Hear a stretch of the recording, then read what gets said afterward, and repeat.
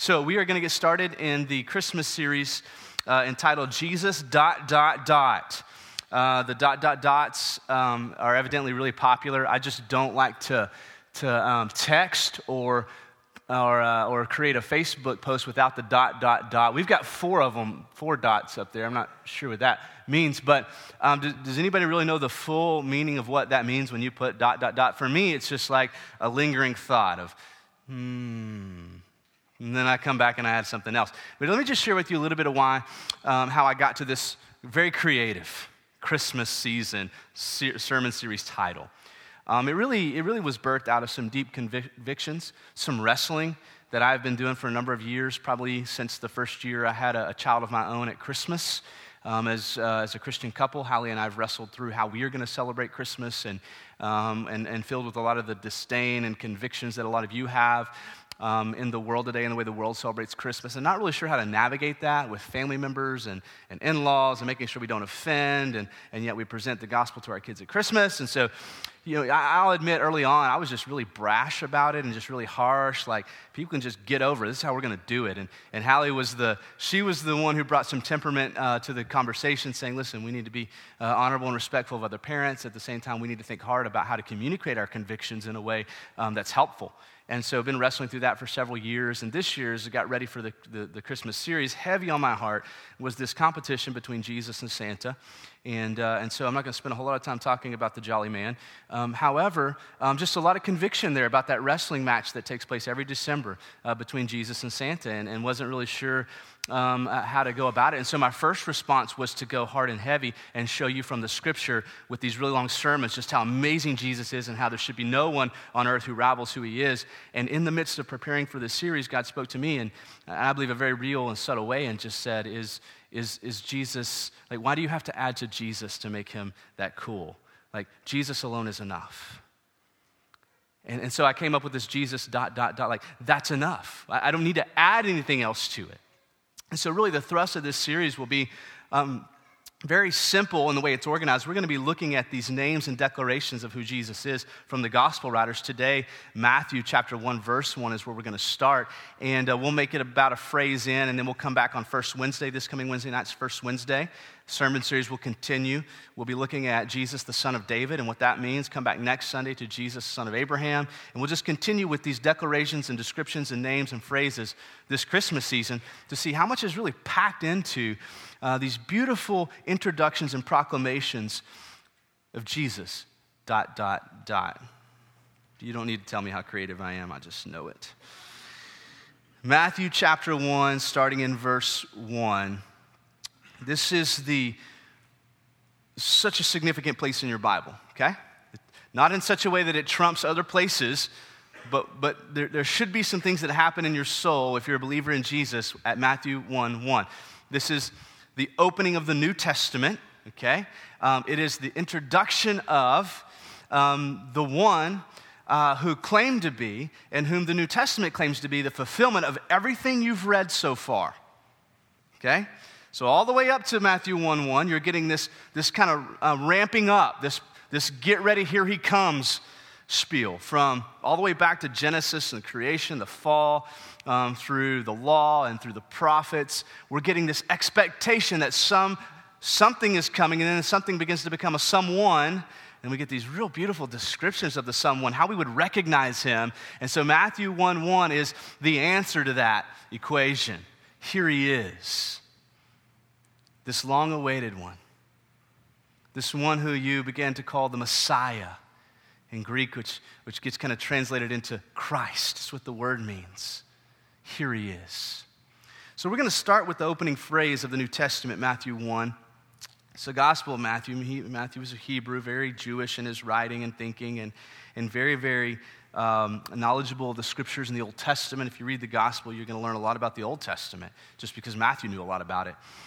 He begins the opening chapter by stepping back into the Old Testament before he introduces Jesus fully. I don't know if you've read Matthew 1, this genealogy Jesus is the son of David, the son of Abraham. Then he begins with Abraham and kind of walks through this lineage. It's like Matthew's saying, I'm getting ready to tell you about somebody, but before I do, let me step back in the Old Testament for a second and fast forward. Now here he is. And so we could really spend a lot of time today in the Old Testament looking at the significance of how Matthew starts. We're going to save that for next year. One of the main things we're going to be doing next year in the sermon series throughout the year is looking at Jesus from the Old Testament going forward, and so I'm going to save a lot of that. However, there's some really significant things I want to see here. First of all, just the opening phrase, the book of the genealogy. Like, I don't know if you know how significant that phrase is in Scripture, but in Genesis, that's the way the Bible really opens. You get some kind of some preface and some introduction and creation, and then in Genesis 2, this is the genealogy, generation of the heavens and the earth. And then in Genesis 5, we get the generations, the genealogy of Adam. And there's this kind of beautiful declaration that this is going to be the story that I'm going to tell. And it kind of gets confusing because he's heavy on genealogies. You notice that? Matthew 1 is heavy on genealogies. It's kind of like so-and-so begot so-and-so begot so-and-so begot so-and-so. I don't know if you've ever gone back and tried to figure out that. But you're going to find that there's actually some skips in the lineage there. That it's not a perfect 14-generation gap. And so really what we understand is that first of all, this phrase, this opening, here's the genealogy, it's literally, here's the story of. And in that implies the genealogies and all that comes with that, but the genealogy of the heavens and the earth is not how heaven and earth gave birth to little heavens and earth. Like, it's not just, right? It's just not just passing on generation to generation. It's the story of. And so literally, that's where Matthew begins. I'm going to tell you the story of Jesus. And then he begins with these begots. So-and-so begot so-and-so begot so-and-so begot so-and-so, okay? So we're not going to read through all of those, but there's some uniqueness to what Matthew does, especially if you consider that he says this is the book of the genealogy of Jesus Christ. We're going to land in just a moment. The son of David, the son of Abraham. This idea of being the son of seems to be really important to Abraham, because in like the next 15, 14 verses, like 39 times he uses this word that translates fathered. So-and-so fathered, so-and-so fathered, so-and-so, until you get to Joseph. And then he doesn't use that phrase anymore. Joseph doesn't father Jesus. And so he's after something here. He's after bringing into full life this understanding of where Jesus came from so that we could better understand who Jesus is. So this is the book of the genealogy of Jesus Christ. If you go back to, this is very interesting to me. I didn't know this until I was really just buried in the Word this week. Studying the genealogies, I did. It was just boring work. But I noticed some things. Like, I remember back in Genesis 1, God says, hey, let's create man in our image, male and female, we'll make them. You know, man and woman was created in the image of God. And so I remember those wordings. And then I go back to Genesis 5, and then I read this where Moses writes, this is the book of the generations of Adam. Okay, sounds very familiar, nothing really all that profound. When God created man, he made him in the likeness of God. I went, oh yeah, that's right, he did, just a few chapters ago. Genesis 5, Genesis 1, created man in the image of God. However, look at what happens. Verse 2, male and female he created them and blessed them and named them man when they were created. Sounds very familiar. Then verse 3, when Adam lived 130 years, he fathered a son. Makes us think about what Matthew's writing, right? So-and-so fathered so-and-so, fathered so-and-so. Fathered a son in his own likeness after his image and named him Seth. Now, whose image was Adam created in? God's. And then Adam gave birth to a son, and son carried on that image, that likeness of Adam. And so when you see these lists of genealogies, you're seeing this transfer of likeness of God, image of God from generation to generation. In Ephesians 4, Apostle Paul brings it up again. Won't spend a lot of time here, just one little quick reference here. In verse 24, he says, and put on your new self. He's talking about taking off the old self. Now put on your new self, created after the likeness of God in true righteousness and holiness. So here's why I think that's incredibly significant for you and I in this discussion. There has been a lot of theological debate, controversy, division even over this idea of Jesus being fully God, fully man. It separates would-be Christianity from not quite Christianity. There's even a place in mainstream Christianity history where the doctrine itself was being disputed and discussed. Was he really fully God, fully man? And so we have a hard time imagining that, don't we? You know, by the way we try to imagine what God looks like, we're trying to imagine God kind of unzipping the fabric of time, stepping onto earth, and he chooses to do it looking like a man. And I think the reason we struggle with that is because we forget that we were actually created in his image. And it's not that far off that God put on the man suit and came here to earth. And we're going to see more of that as we move forward. But I think that Matthew is laboring to show us two things about Jesus. Yes, he has a human lineage here. He has genetics and DNA. However, don't be mistaken. This Jesus is the Son of the living God. Fully man and fully God. I might say it this way, fully man and no less God. Now, I want to talk for just a minute about names, the significance of a name. I think that we are in a current culture here as Americans at least. I know other cultures around the world do a better job than we do sometimes. Motivations for coming up with names today is just really interesting. There's a really heavy influence in being trendy, like spelling things differently, because we've kind of run out of really cool names. So it's like, well, let's just spell it with a Y instead of an I or whatever it is. And so that seems to take a lot of precedence in our naming, but there's some things we can't get away from. So you have first names, which is just kind of an intimate, you may be Brian, B-R-Y-A-N, you may be B-R-I-A-N. That's your first name. However, middle names, okay, serve more than just the purpose of discipline, right? My wife she has a cute middle name. I love using it, and it kind of irritates her, but her middle name's Joe. I mean, Hallie Joe. Isn't that just a cute name, Hallie Joe? So I use it when I'm flirting with her. I won't show you what that looks like in here. But the middle name, what I've noticed is kind of reserved for a couple different things. It's either the name you couldn't agree on, and so it just gets stuck there. Like I want to name our last son Knox, and Hallie thought, there's no way you can call a baby Knox. And so Knox got bumped to the middle name. It's Calvin Knox, okay? So that's the place you put the name that gets vetoed. Or it's the place you stick the family name that's just not cool enough anymore, which is my case. I'm Jason Lewis. Now, I'm not, if your name is Lewis, I'm not trying to offend you, but let's just be honest, it's not that popular of a name anymore, unless it makes some kind of resurgence. It's kind of an old-fashioned name, Lewis. And my granddad was named Lewis. It was his first name. But if you go back to him, he had a middle name that was just incredibly unpopular, Elbert. You may have an Elbert in your family. So his parents, when they named him, were like, let's give him something trendy and cool. Let's call him Lewis. Let's take that old-fashioned family name, stick it in the middle, Elbert. And I don't think he liked either one of them. He went by L.E. L.E. Savage his whole life, as long as I knew him, L.E. Savage. But that's where I got my middle name. Now, my last name, though, comes from my dad's side. So there's some significance there I can't get away from as much as I may want to try sometimes, right? So that last name bears a lot of significance in our culture. Now, God bless my mom. I was given one of the most boring names ever, I think. The name Jason, if you study names in American history, is just to show you kind of the way I think about things. It's kind of boring. So my name, there's just so many of us. Even at this church, there are so many Jasons. So I went back and I looked it up, and from 1973 to 1982, in that 10-year span there, Jason was among the top 5 names for boys in the United States. That's why there were so many of us in that kind of age gap, upper 30s down to lower 30s. There's a lot of us right in there. But then what happens is it trails off quickly. So it was just this trendy name that we were given. It was in the top 5. Now, in all times, it's like the top 24th name given to men. Now, here's some things I didn't know. That Jason is also, it ranks number 2,562nd among girls. I didn't know there were any girls with the name Jason out there. Evidently, in American records, there have been over 2,400 girls named Jason. Do you know any girls that are named Jason? That would be cool, but my name is just super boring.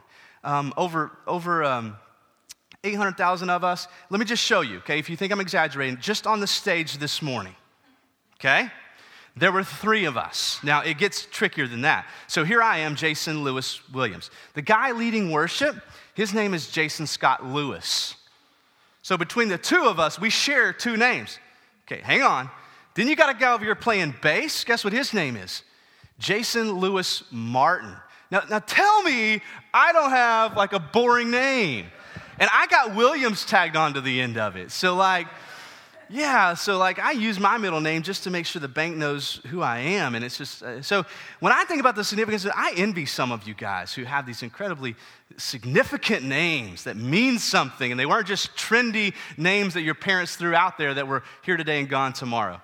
And all that's a lead into the names of Jesus. Was that a good intro into the significance of Jesus? Okay, good. All right. So what I want to do now is I'm going to talk about a few of the names of Jesus. And hopefully help enlighten some of us on the names that he's referred to and called. We're not going to hit them all today. We'll be picking these up. He's obviously referred to Jesus, okay? That's his street name. That's his common name. It's the name his parents gave him. When they would call him in for chores, they'd say, Jesus, right? He wasn't called Jesus Christ, you know? Like, it's not Joseph going, Jesus Christ, get in here, I'm going to spank you. You know, it wasn't like his middle name. His name was Jesus. Jesus of Nazareth, maybe more formal. But that was his name, Jesus. Now, that name alone is incredibly significant. The name comes from an Old Testament or Hebrew rendering of Joshua, which is literally transliterates Yeshua or Yehoshua. Okay, and so when you see the word Jesus in Greek, you would translate it this way: God save us, or God saves. And so the Old Testament Yeshua literally meant God Himself saves. Now that's incredibly significant. Like, we tend to use the verbiage, God sent His Son, which He did, in such a way that it's almost like God sent someone else on His behalf, right? And we don't fully absorb the idea that God came Himself in the flesh at Christmas. God doesn't just send salvation, He is salvation. And all that's wrapped up in that simple name, Jesus. Now we get to the Christ, which is where we'll hone in today. We're getting a Greek rendering of an Old Testament Messiah, this idea of this anointed one who would come. And so the anointed one then in the New Testament gets transferred into or translated into the Christ. And so anytime you see that in the New Testament, what that author is saying to you, this is the Messiah of the Old Testament. That's what that word means. Every time you see it. Not a middle name, not anything other than that. This is the one. So Matthew opens his gospel that way. Here's the story of Jesus, and it's almost like he just can't wait for the punchline. By the way, he's the one. Now, son of David, son of Abraham, let me back up into the Old Testament and show you how he's the one, but just know this up front. He is the one.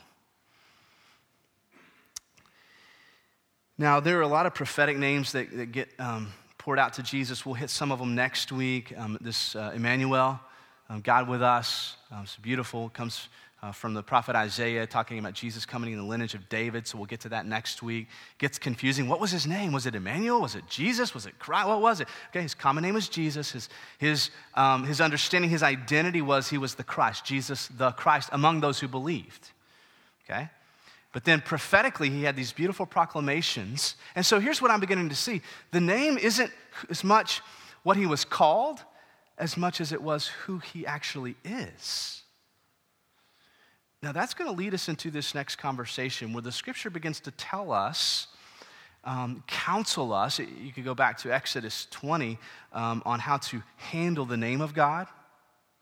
Like, we're supposed to handle just the name of God very delicately and very accurately. You know that, right? It's not just about not using his name as a cuss word. Yeah, we just don't use my name in vain. You understand what vanity is, right? With less value, happenstance, just throwing it around. It implies all the other phrases we tend to stick it in with, right? But the idea is that we would handle very delicately the name of God. And so every week as we get into this series, we're going to see these gospel writers very delicately handing us these names, saying, this is the baby. This is who he is. So Matthew says, here's who he is. He is Jesus the Christ. We'll look for just a second. A couple of New Testament references to who Jesus is. And so you can turn with me if you want. You can read it on the screen or you can write it down in your worship guide or Bible and go later. I'll give you time to turn. We're just going to flip to 3. So I'm going to go to Philippians for just a minute. In Philippians 2, I'm just going to read 6 and 7. This instruction on who Jesus is.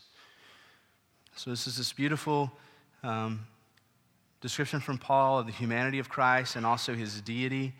And in verse 6, he says, who, talking about Jesus, who, though he was in the form of God, interesting, he did not count equality with God a thing to be grasped. Verse 7, but he made himself nothing, taking the form of a servant, being born in the likeness of men. There's that phrase again. Okay, and so this is how Paul is going to describe Jesus being born, God being born in the flesh. He was no less God. He was fully man. You could continue reading verse 8. I don't think Robbie has these loaded, but we can read along. And being found in human form, he humbled himself, becoming obedient to the point of death, even death on a cross. Therefore, God has highly exalted him and bestowed on him, look at this, the name that is above every name.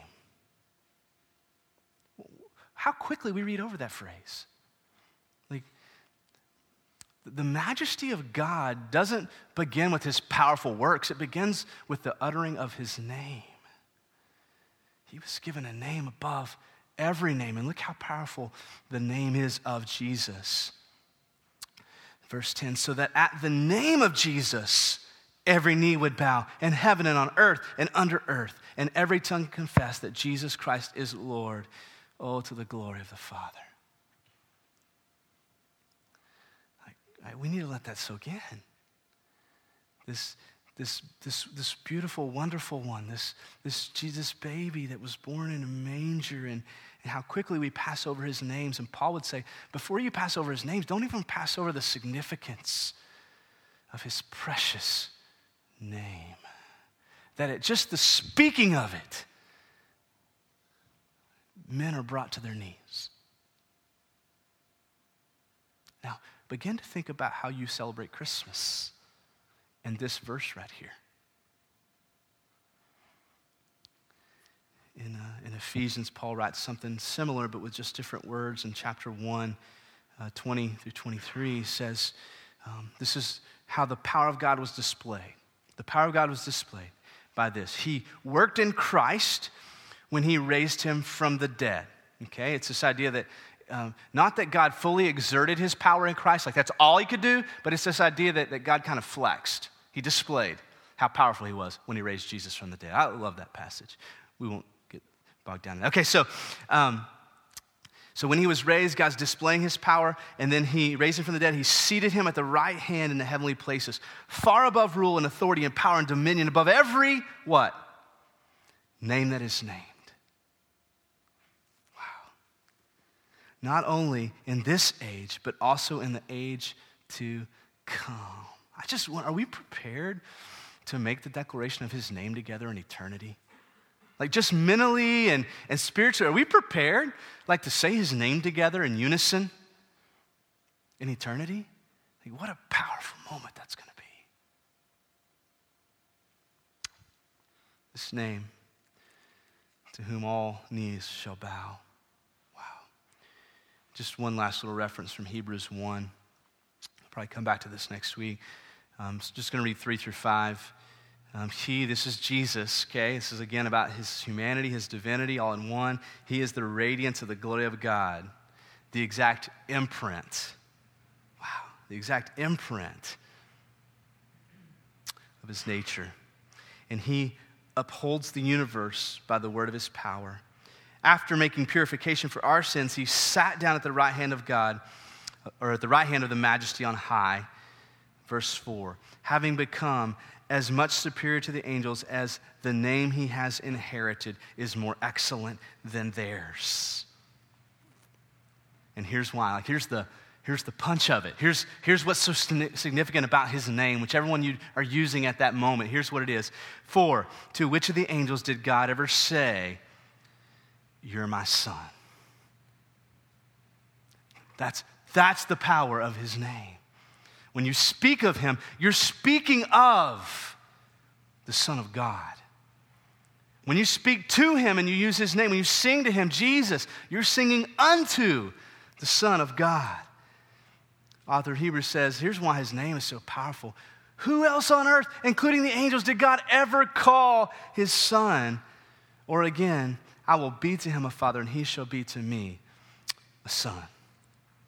Now, I began with this opening about deep convictions about Christmas and this wrestling match between Jesus and Santa, okay? And now, I'm not going to place my convictions on you as a family. You've got to wrestle that out.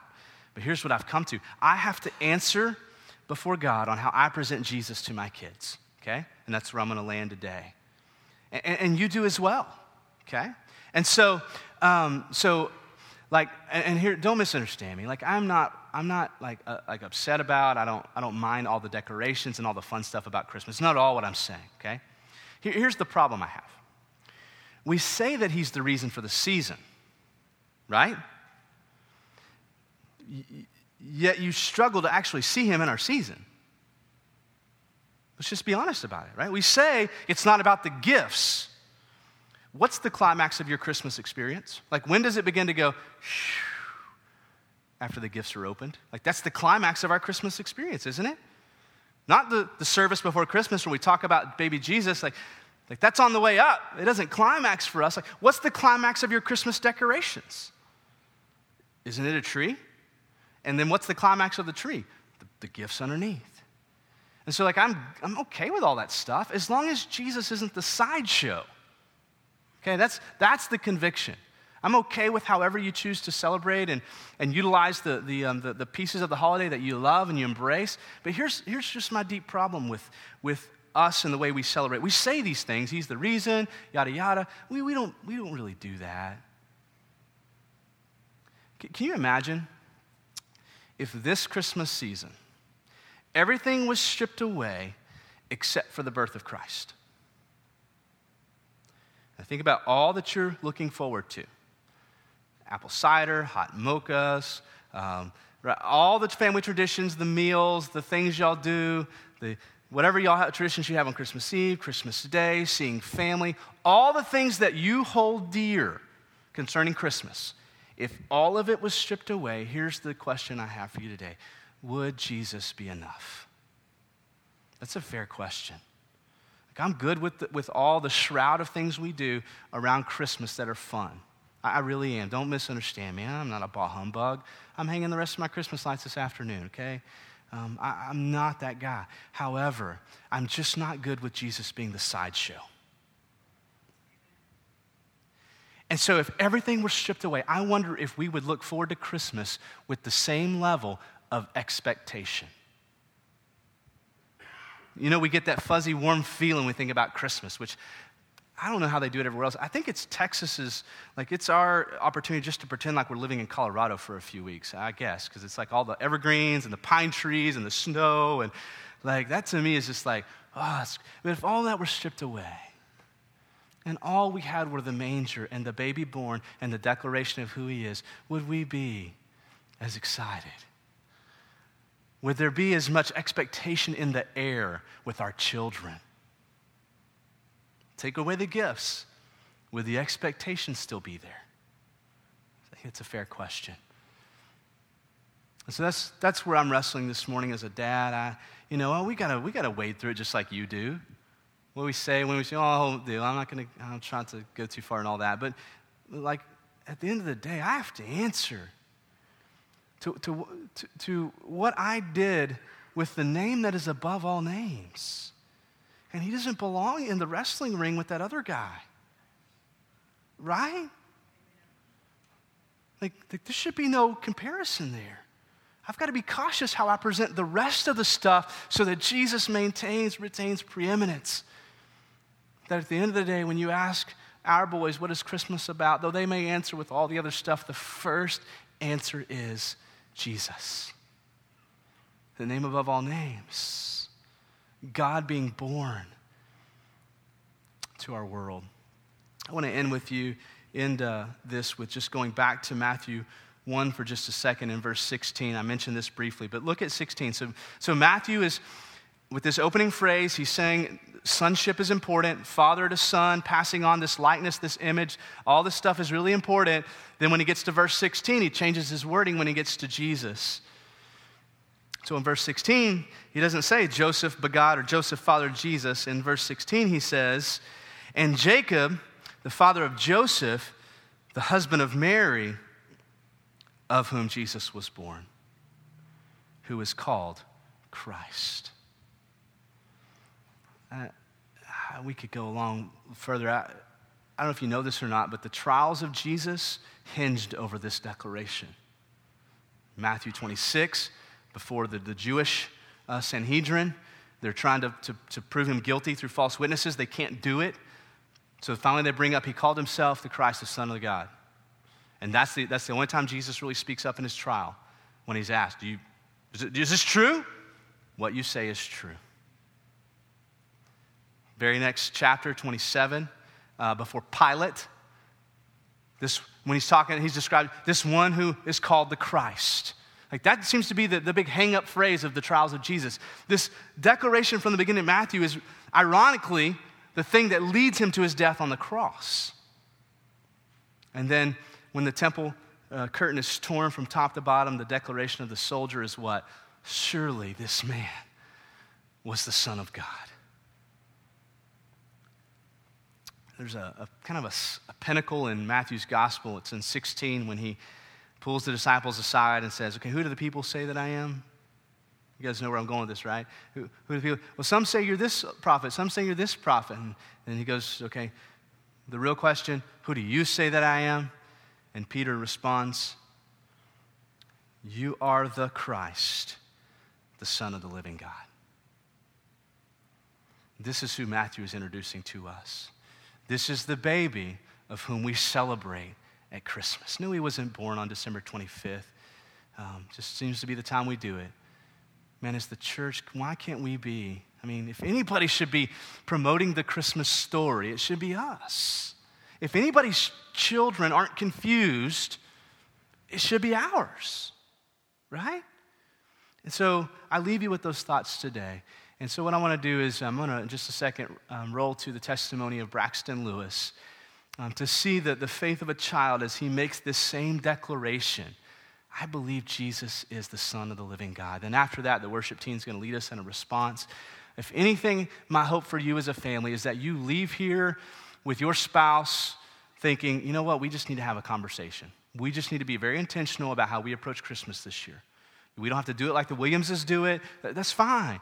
But be intentional, be delicate with this name that is above every other name. So I'm going to pray, and then we're going to watch the testimony of Braxton Lewis.